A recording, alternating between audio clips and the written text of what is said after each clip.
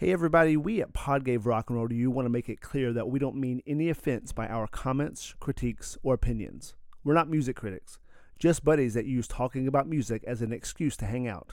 Also, our language is intended for adult ears. Enjoy! 'Cause I'm in the shed house. Wish I played in a rock and roll band. Somebody give me $1 bill so I can pass out on the jukebox singing honky tonk women. Y'all may have already talked about this actually while y'all were waiting on me, but pretty happy with how the Lakers played last night. Hell yeah.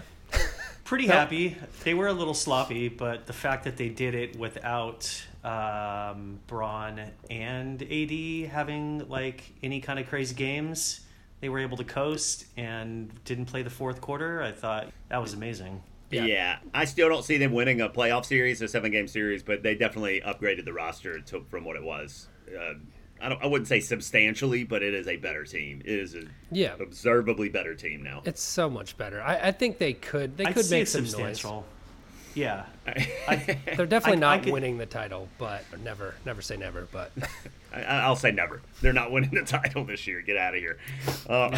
Never count out LeBron in the playoffs. Mm-hmm. Well, yeah. I mean, it makes it more fun living out here and watching them. That's for sure. Overall, like, I don't know. I haven't seen them play like that. Usually, it's just like if LeBron and AD aren't cooking, they're done. But anyway, on to music. Jordan, we like to talk about the Rock and Roll Hall of Fame here as if it matters, just because it's fun for us to do on a rock and roll centered podcast. And the 2023 nominations, not the inductees, but the nominations were released.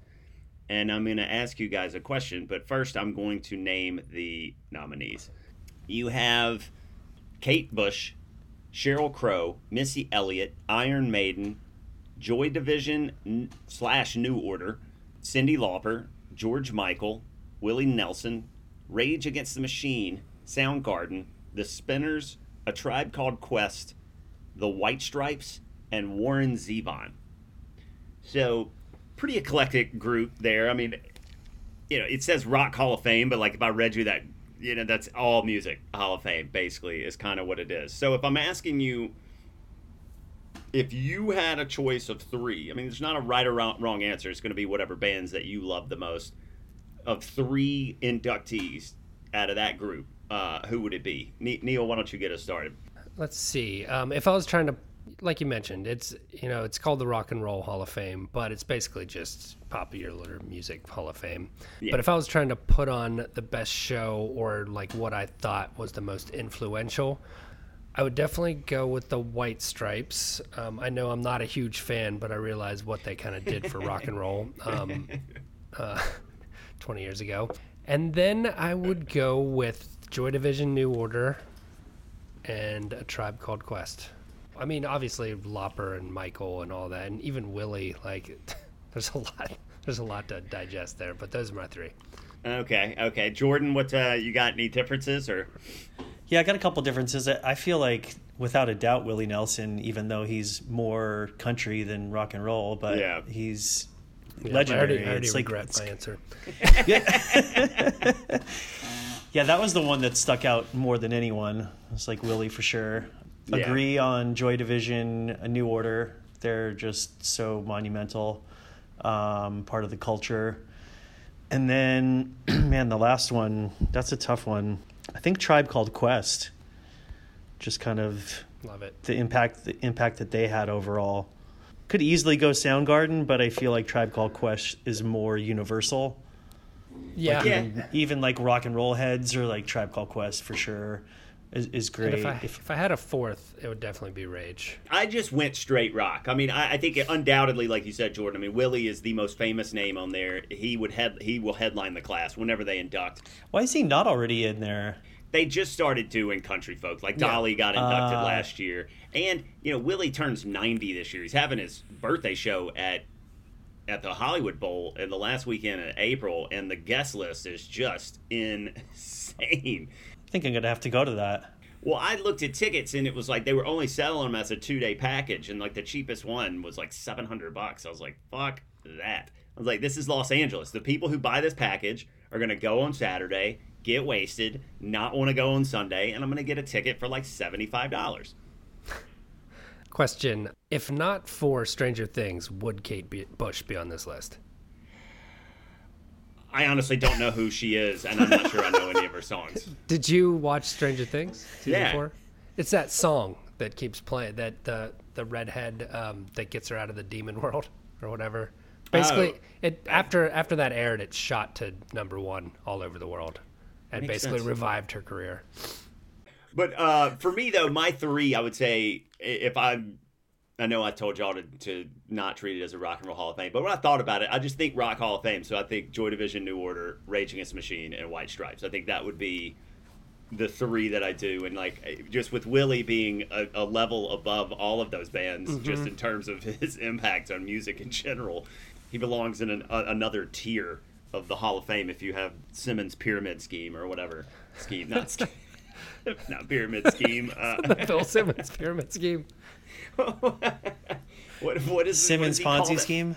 It's just it's the Hall of Fame, or not like the Pyramid Hall of Fame, whatever. His pyramid tiers, or his floors. I don't know. His tiers. Well, I think for me personally, I would go Soundgarden over White Stripes, but maybe that's just because I grew up on them a little bit more. Yeah. But I would say, White Stripes has a bigger impact in music. I feel like it's a little early for the White Stripes. A little early? It's 25 years. It's 25 years after your first album is when you can. And here's what I would say to that, Jordan. I think when I think of that period of rock, Soundgarden is probably the 4th or 5th band I think of. And when I think of the White Stripes period of rock, they're the 1st or 2nd band. There's nobody really else like them at that time.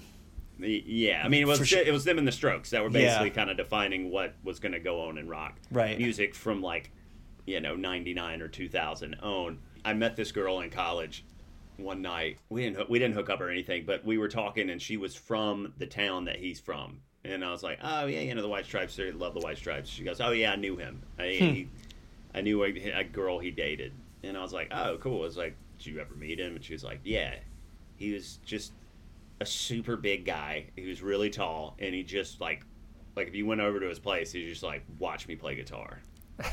He would just tell you to watch him.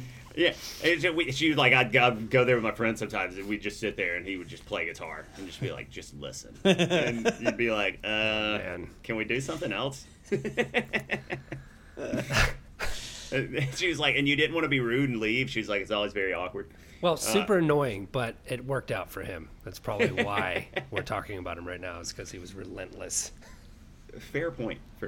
And reason that we were talking about Los Angeles sports earlier is because our guest this week and for the next 3 episodes is Mr. Jordan Ender, an old friend of ours, which you probably assumed is an LA native. So welcome to Pod Gave Rock and Roll to you, Jordan. Thank you for having me.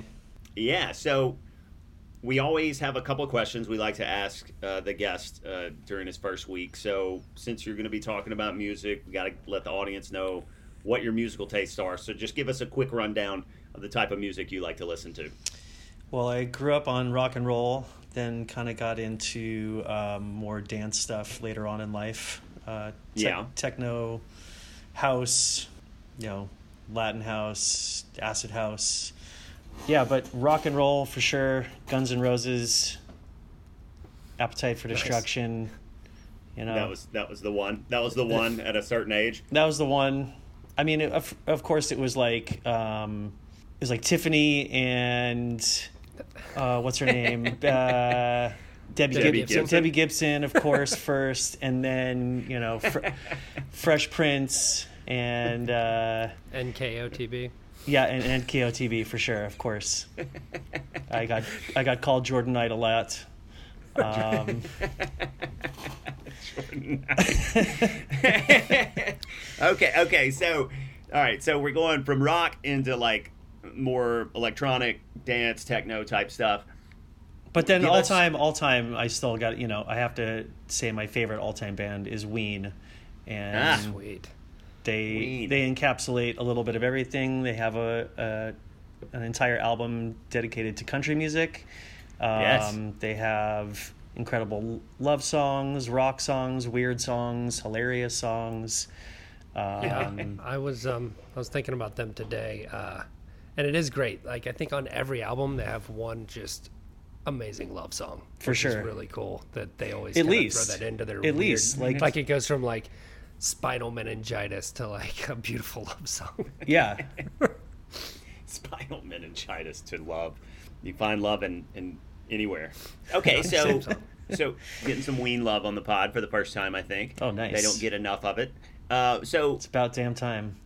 yeah, exactly. The second question we like to ask is, give us your like top 2 or 3 favorite live shows that you've been to. I've been racking my brain. That's really tough. I've been to so many shows over the years. I would say one of the best lineup collaborations I've ever seen was Ween, Violent Femmes, and Devo at the Universal Amphitheater back in like '98. Jeez, that's a good lineup. So that was pretty epic. peak. Yeah, Peak Ween. definitely a good time for them. And then so many Coachella performances. I would say Snoop and Dre was iconic. Being there, I was there with you on that for that. Yeah, I remember like looking back at Jessie and being like, "Is that Is that a Tupac hologram? is that actually Tupac?" And she's like, "I don't know. I think so." And we were both just, I think, maybe high on acid and just who the hell knew what was going on. Let's just pretend that it is. Yeah. It was that legit at the time, though, that I actually had to question if that was him on stage and he had risen from the dead. All right, give us one more performance that you remember / sticks out. Yeah, I would have to say Arcade Fire at Coachella as well, with all the balls dropping, was epic. Nice. That or LCD Sound System in the pit. I mean, when I actually knew them, because in 2010 I like walked past them, but I didn't know them at the time. Yeah. And like I know a bunch of other friends who have had similar experiences, and so actually knowing all their songs and when they came back and seeing them with all of my friends. You said the pit. What pit? I don't know. You just find a little pocket at the front of the main stage. Oh, this was Coachella. Coachella, yeah. Okay. Yeah. The mosh pit. Yeah. Okay. So, all right. The last question is, give me a new band. It doesn't have to be rock and roll. A new band that you've really been getting into the last, I don't know, couple years. Yeah. One name sticks out is this guy, Nick Hakim. Oh yeah, I like him. Yeah, he's a very creative guy. His super vibey. Nice. He's playing.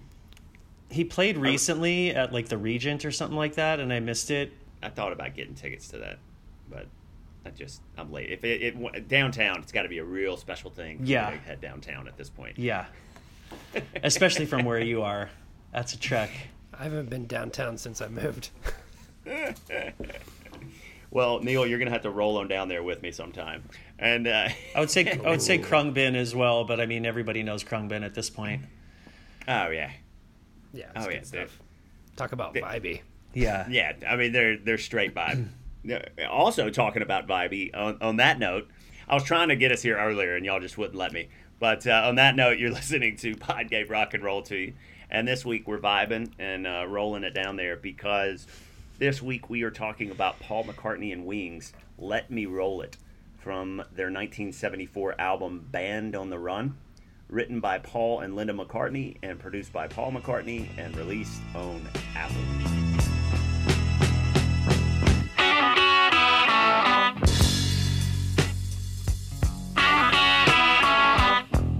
Josh, I think you brought this song to my attention maybe 10 years ago. And for like a month straight, we did nothing but listen to this and like show it to people like, have you heard this song, man? And I think it's super underrated. Like, it's definitely one of my favorite McCartney songs since you introduced me to it. Mm-hmm. I do, for some reason, I mean, not for some reason it is, but I find it incredibly like romantic, full of passion. Like, I just love like what he's doing in this song, just vocally, melodically. It's very unique. And just to that point, like, I feel like it has a lot of balls and bravado. Like, I just love the way he sings, "You're Gonna Be Mine." Just, it captures me. Yeah. The chorus is great. I think it's great lyrics, great melody. "My heart is like a wheel, let me roll it." I think it's just a fun lyric to sing. Yeah. I don't know when I first heard this song, but probably in college. But I've always loved this album. I mean, I would say, Band on the Run is a top, probably 30 song for me just in music. I love that song. And I probably like that one and Jet off this album more than Let Me Roll It, but that's not a negative thing. I mean, those are two amazing songs. And I think this song is really good as well. I mean, McCartney knows how to have a good time.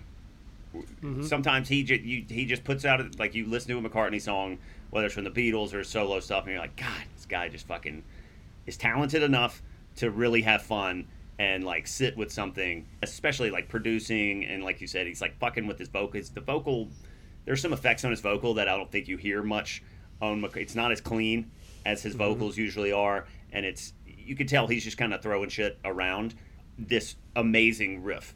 The melody's good, the lyric is fine, his voice is always going to sound good, but he just got this riff.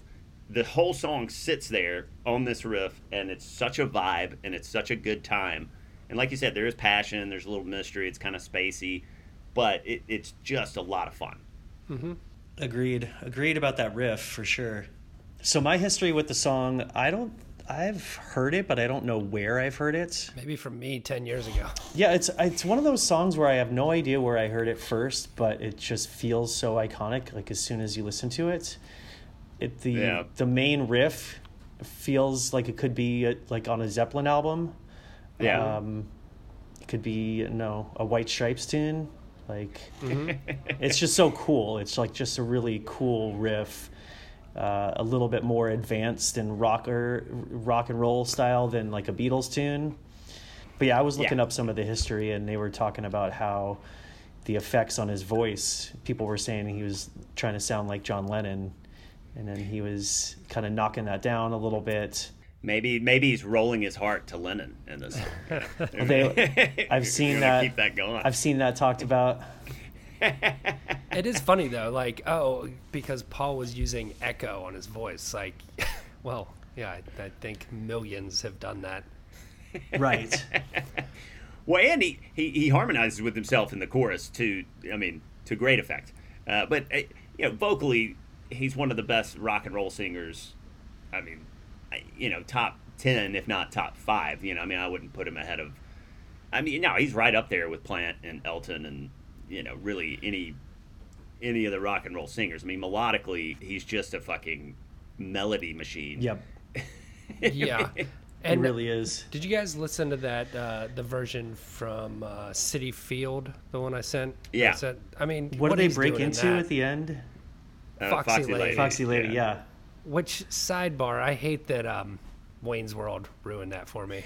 Because I was listening to the end, and I was like, what is this? And then I just saw That's all I think about when I hear it. But no, that version, that's really the one that I first heard. I think that's the one you introduced me to, Josh. And just the way he's really stretching his voice, and then you're going to be mine. The funny thing about it and is, melodically, this song is 3 chords. That the verse, the pre-chorus, and the chorus are all kind of a different variation of those 3 chords, but it's really around that riff.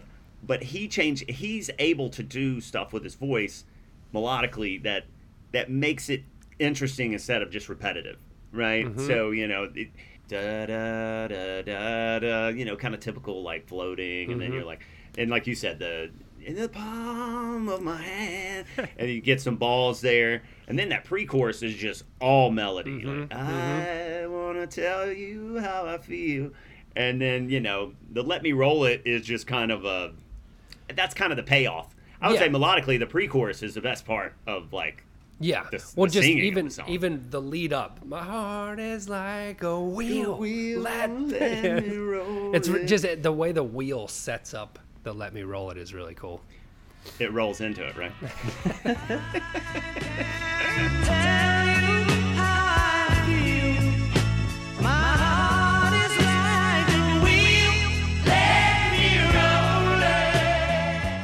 more passionate about his girl or the joint that he's rolling?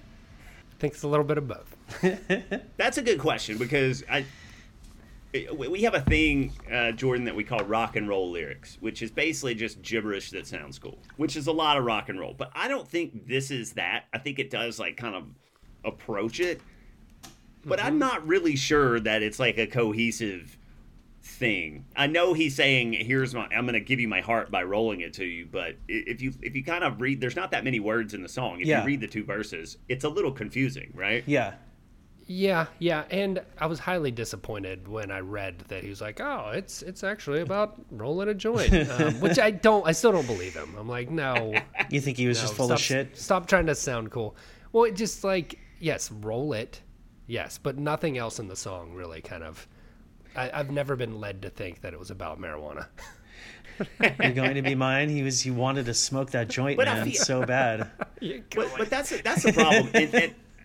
If McCartney always, like, if you read about the Beatles, like, especially in the drugs, like, he was always like the guy in the group that was like, we're smoking doobies, bro. Yeah. Gonna roll it up. We did some acid last night. It was fucking heady, man. I went to, like, places I'd never been. And then, Lennon and Harrison are like, shut the fuck up, nerd. Like, it's... We're just trying to vibe and meditate. And they're like, you're so talented, we're going to put up with your shenanigans. But yeah, I didn't even read that it was about a joint, and I never thought that. Interesting. No, there was an interview where they were talking about the John thing, and then I think he was even trying to deflect. He's like, well, it's actually just about, rolling a joint if you.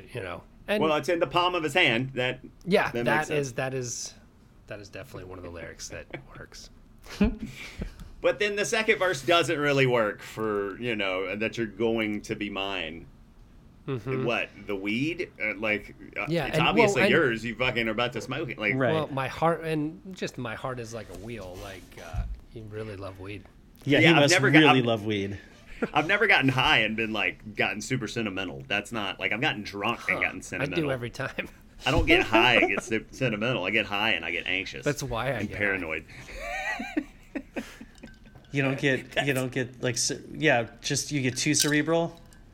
I get too cerebral. Yeah. I had to stop smoking weed because, in college, I would take a bong hit probably because I was an everyday, all day smoker for, first 3 years of college. Yeah. I'd say, and every summer because we had drug tests in high school, but every summer I smoked a lot, and I'd started hitting the bong, and I'd get so high I'd be like, I have to make myself breathe. Like in my head, I'd be like, I'm going to stop breathing if I don't make myself breathe.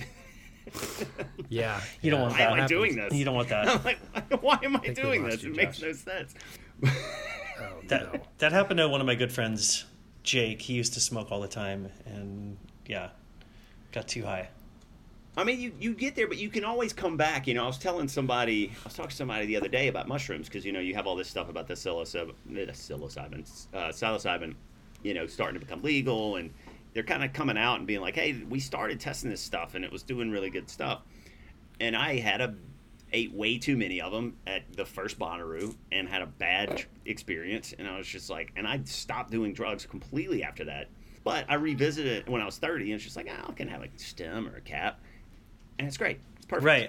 As long as I don't eat a fucking eighth. Right. Same. I can have a couple and I can get a little bubbly and I'm just like, I feel so good. Yeah, my friend makes some gummies that are great. And it's just like I take a little nibble, go on a walk. It's just a little energy boost sometimes, mood enhancer. Yeah. Do you see what McCartney's done to us? He's getting us nibbling. He's got us nibbling on psilocybin right here. We're rolling it down the highway of class 1 drugs.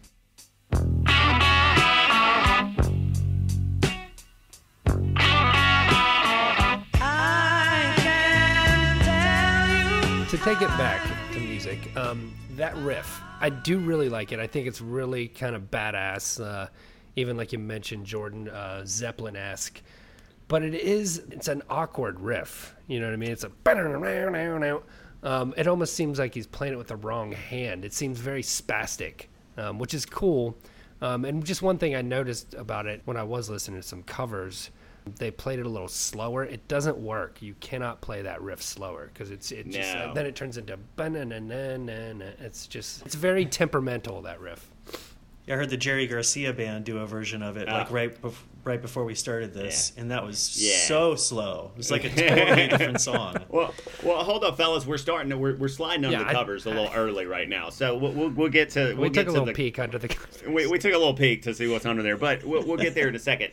The riff to me, I mean, this song, Jordan. We talk about songs sometimes on here that are like you listen to them and you're like, okay, the writer of this song wrote this riff and was like, this is fucking awesome. I need to write something around this, and so because you can tell, I mean, he plays the riff probably 60 times in this song. I mean, right. It is all the riff. He likes the riff. The rest of the song is just him writing something around the riff. It's really for you to live in this riff for 3.5, 4 minutes, and that's it. Right. Mm-hmm. Yeah, totally. But I would argue that I would bet he wrote the song first and then the riff came after. You think so? What? Really? No fucking way. Are you serious? Yeah. You don't think he had the "Let Me Roll It"? My heart is like a wheel, and then during the verses he's like, "Oh, it would sound cool here." There's no way he just went. I mean, it's interesting that both of you guys are so set on each version. I would say minus 150. I'm right. Okay, I'll take plus 500. You're right. I'll email Paul. Verse first or song first, or riff first or song first? Which one was it, Paul? We'll ask the audience. We'll put a poll out somewhere. That's a good question. That's a good question. That's a good topic. Yeah. Mm-hmm. But the one thing is, the riff is, I think, the most memorable part of the song, but it's also the song itself. It makes it a little redundant, especially at the breakdown. He really just plays the riff like 10 times. Like, all right, dude, I've already heard the riff enough. And then it's almost like an awkward going back into the verses from the riff. Like the last time. And like if you listen to the recording, it's like, you gave me something. It's almost like a half beat off a little bit. I don't know if you'll notice that. Well, I think that's what's cool about the whole song is it does seem like a bunch of stuff thrown together, just a bunch of weird ideas that like actually worked out. And it's a very unique production. Yeah. Well, yeah, I think that's probably why is he produced it. Like he did everything. He played everything. Oh, on the song, except organ, drums too. The credits say that Paul played, obviously lead vocals, guitar, bass guitar, drums, and then Linda backing vocals and organ. And then there's a guy named Denny Lane who also did some backing vocals and played some guitar on it. So, yeah, pretty much he kind of Stevie Wondered this thing and did everything. And, I do think this song may have benefited from another cook in the kitchen because when you listen to the live versions, having a solo over that break and over that riff makes the song better. Like some of the live versions are just so kick-ass. Yeah. Because, there's a guitar solo going or an organ solo it's screaming going. For a solo there. And it's just kind of baffling that there's not one in there. And that's why I think going back to this song was the riff. He plays the riff just like 10 times. And then he's just like, all right, back to me singing. He's a bass and melody man. That was first. Is there an organ solo at the end? Or is that only on the live version? The organ picks up at the end, he does his little McCartney like. Yeah. But yes, the live versions it like is really kick ass. Right. It goes up a notch to where they kind of. The whole song speaks to me as a live version so much. Yeah. It's very anthem, stadium rock. Just like that song comes on, that riff comes in, and you're just like. I'm singing along to this. It's easy lyrics to sing along to. Oh, yeah. It's super fun to sing along to. But that's why I also think, Neil, you were talking about the riff. And to your point, Jordan, that it sounds like a live song because the recorded is so... It's so in, like, numbers. And like right on produced where it's like 1, 2, 3, 4, 5. Whereas, like, when you hear it live, it's a little looser. And it breathes a little more. And now's the time I wanna tell just to hit it one more time. I just love like That's what he even wants the you little, to do. Hit that giant. like he's just doing such cool stuff with his voice. The way he does like there's like 8 notes in like a wheel. Wait, the last time he goes through it, he really kind of delivers the goods in And that space. and one of my favorite parts is during the Let Me Roll It, the chorus, like in those breaks, it's either the guitar player playing a sweet riff or Paul doing the I wanna roll it to ya. You nailed that one. Neil's moving to Vegas and Nice. to join the Beatles cover band as Paul. Neil did. We did Day in the Life on this, and Neil did the Paul vocals on that. If anybody wants to go back and listen, it is there in the archives. Oh, dope. So I guess I'm not certain if favorite part is the riff for everyone. Neil, what's your favorite part? Gonna be mine. That's Okay, that's the part that always spoke to me. Like and Yeah. and specifically that live version. Yeah. That's fun. Jordan. I mean, what the do you think is riff. your favorite? The riff speaks to me more than anything. Yeah. Yeah, I think the riff. I mean, that's just like what I take away from the song. Even though at a certain point I get a little tired of it, the meat of the song is just perfectly, like, everything's just built around that riff, like the organ, the drums. And, you know, real quick, just before we move on, the bass as well. It's such a weird bass line because it's just like, dome, dome. Yeah, it's super simple. It's really heavy. It's just boom. It's like a fucking bell. It's like a bass bell. Boom, boom, boom, boom. Yep. A lot of times it's just boom, boom. It's just one hit. I noticed that. But like you said, he's a bass and melody guy, so it does stand out.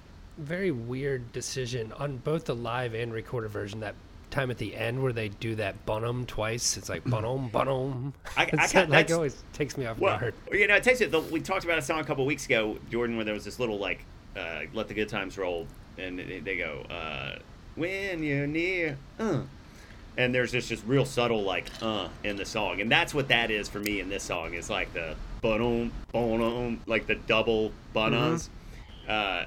Was that only in the live version that they do that double? Or it's okay. No, they do it in the recorded. Okay. I think it's going into the breakdown. Yeah. And that, but also that bunum allows it kind of gives a little depth and like breathing room for the riff to reset, right? Because it rolls perfectly into kind of the beginning of the riff. I keep saying riff. Not the Fish song. We're not talking about the Fish song or the Fish album. I can't get away from it. You gave me something I understand. Just one quick fun fact is that Lennon recorded a song called Beef Jerky and used this riff in the breakdowns, which is really cool actually if you've never listened to it. It's an instrumental kind of song that is just Lennon doing his thing and then occasionally breaking down into beef jerky, but then he just throws this riff in. So, obviously... Why is it called Beef Jerky? Like the song. Isn't he a vegan? I mean, he's got to be a vegan. You would think. Or at some point, I'm going to say at some point in his life he was a vegan, right? At least vegetarian. At least vegetarian.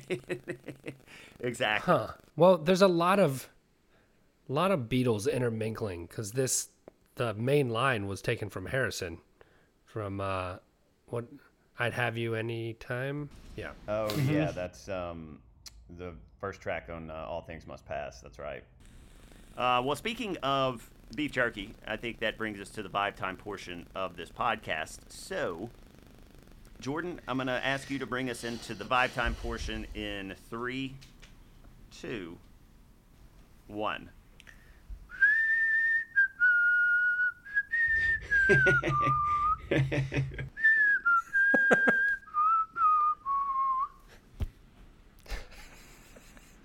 Jesus. All right, so Neil, it's your song. When specifically do you want to hear it?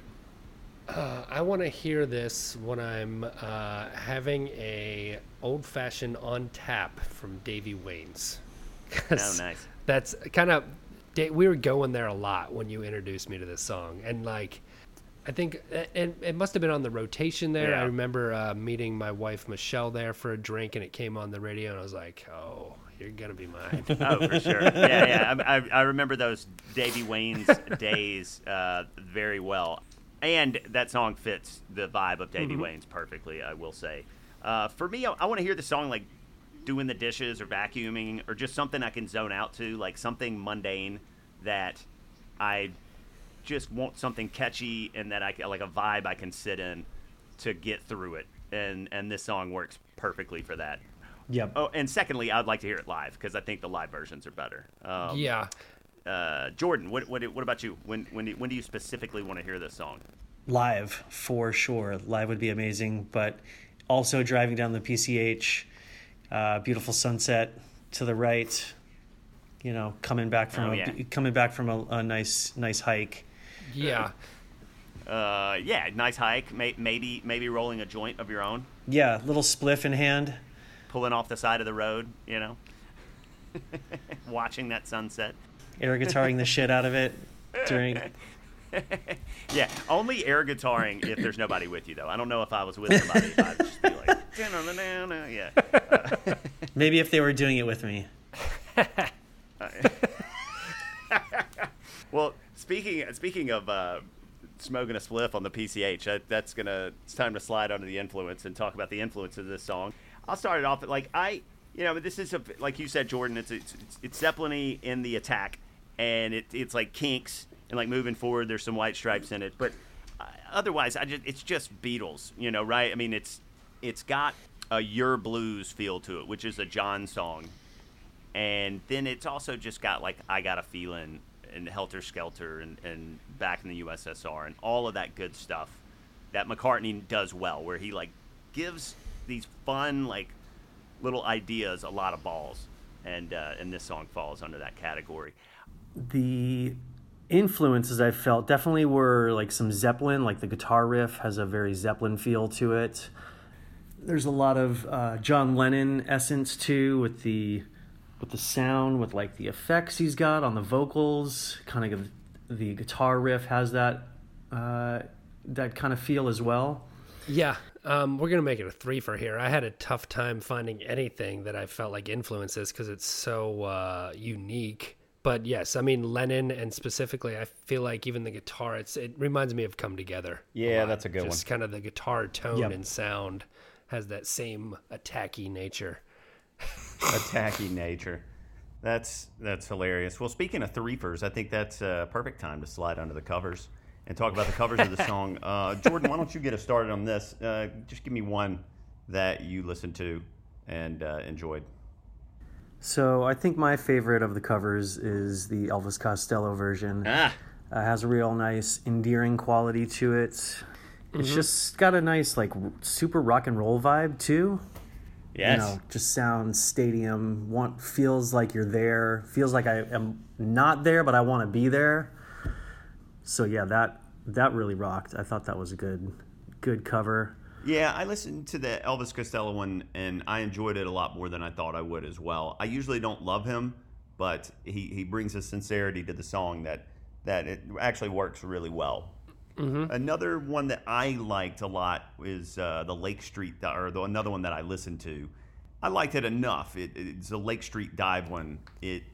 I didn't hate it till the singing started. Takes it into like an outdoors sit-down, chill, festival type vibe. It's jazzy. Yeah, with the horns. And was that a woman singing? Yeah, she's a female singer. What about you, Neil? Okay, I listened to a bunch as well. The one you sent, Josh, the Low Cut Connie, is pretty cool. I really like the way it's produced. It sounds like they're just in a garage. The Low Cut Connie one? Oh, man, that was a pass for me. Listen, I really like how it started. I never finished it, so that says something. But I just thought it had a cool kind of feel to it.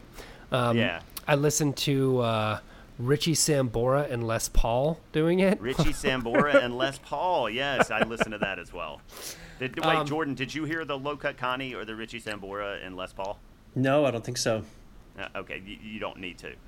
But Neil, you were talking about what did you think about the Richie Sambora? It was cool. It was just very polished. It was very painting in between the lines there. They just played it just like Paul. Yeah. Which, it basically it's just the namesake. It's just cool to say those names together. Like there's really nothing more to it than that. Absolutely. Did Jordan mention the Jerry Band one? Yeah, Jordan mentioned Jerry Garcia Band, which is like Jordan said, it's a snoozer. It's a snoozer. It's like a different tune. Yeah, it's weird. They changed it all up. But as always, when it gets to the jam, Jerry's killing it. Yeah. Well, I made sure to get that far because I was like, I don't like this, and I was like, well, let me wait for the jam. I'd be interested if Steve Vai did a cover. The only other one I listened to was Fiona Apple and the Roots on. I did not hear Fiona Apple and the Roots. I did not even see that. Well, it was on Jimmy Fallon's show, and they played it too slow. The riff really melts down if you play it too slow. Yeah, I could see that. And yes, Jordan, Vi would be cool to hear him play this song. Jordan, did you have any more that you heard? No, not that I can think of off the top of my head. I mean, I heard the ones that you sent. Well, the only other one that I would point out is Brandon Benson, which is not my favorite, but he does a harmonica solo in the breakdown, which is great. Well, that sounds fun. Which is a cool choice, but otherwise the rest of the song is whatever. And then the Melvins did it live with some not good vocals for the song, but the music sounds great. I mean, it's hard. Unless you slow it down like you guys were talking about, it's hard to really fuck up the riff. I mean, if you play it like it is, it's going to sound pretty kick-ass. Yeah. But playing it like it is, like we always do, it's time to get to the shoe fitting portion of the podcast. So, Neil, how does the shoe fit for Let Me Roll It? Yes, the shoe fits well. It fits like a high-end leather basket-weaved like sandal. I'm imagining Paul sitting in his 70s casual attire on the back porch of his huge mansion, rolling a J and writing his lyrics. For me, the shoe fits like it's like a new pair of like slick black dress shoes that I'm super happy about, like styling and profiling when I get to my destination. But then I got to take them off after a while because they're, my feet hurt. Like, I love it at first, and then I'm like, all right, I've heard it. I've had them enough. I've had it enough. I've had enough of these. So Jordan, how does the shoe fit? I'd say some really comfy boots, like some black leather boots. No, maybe like a dark brown leather boot. A dark brown leather boot. Are they super clean? Or are super they worn in? Super worn in. Okay, worn in. Yep. So we're not necessarily taking these out to the desert. We're taking them to like a dive bar, or what are we doing with them? Dive bar in the desert. Dive bar in the. We're going to Pappy and Harriet's. We're going to see Paul at Pappy and Harriet's. Sitting by a fireplace, smoking a cig. Yeah. You got the smoking a cig. You got the boots up on the right next to the fireplace, where they're probably they're they could not be burning the soles, but they're warming them up for you. You're questioning how long you can keep them there. I like it. Okay, well, on that note, our cover of Paul McCartney and Wings, Let Me Roll It.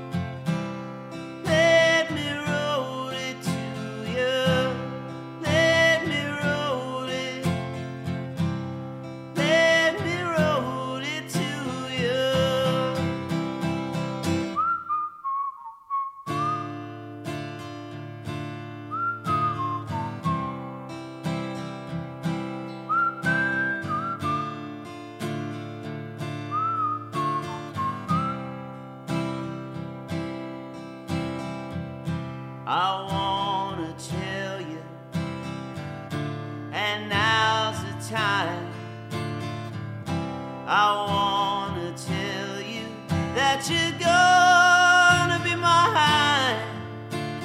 I can't tell you how I feel. My heart is like a wheel. Let me roll it. Let me roll it to you. Let me roll it. Let me roll it to you.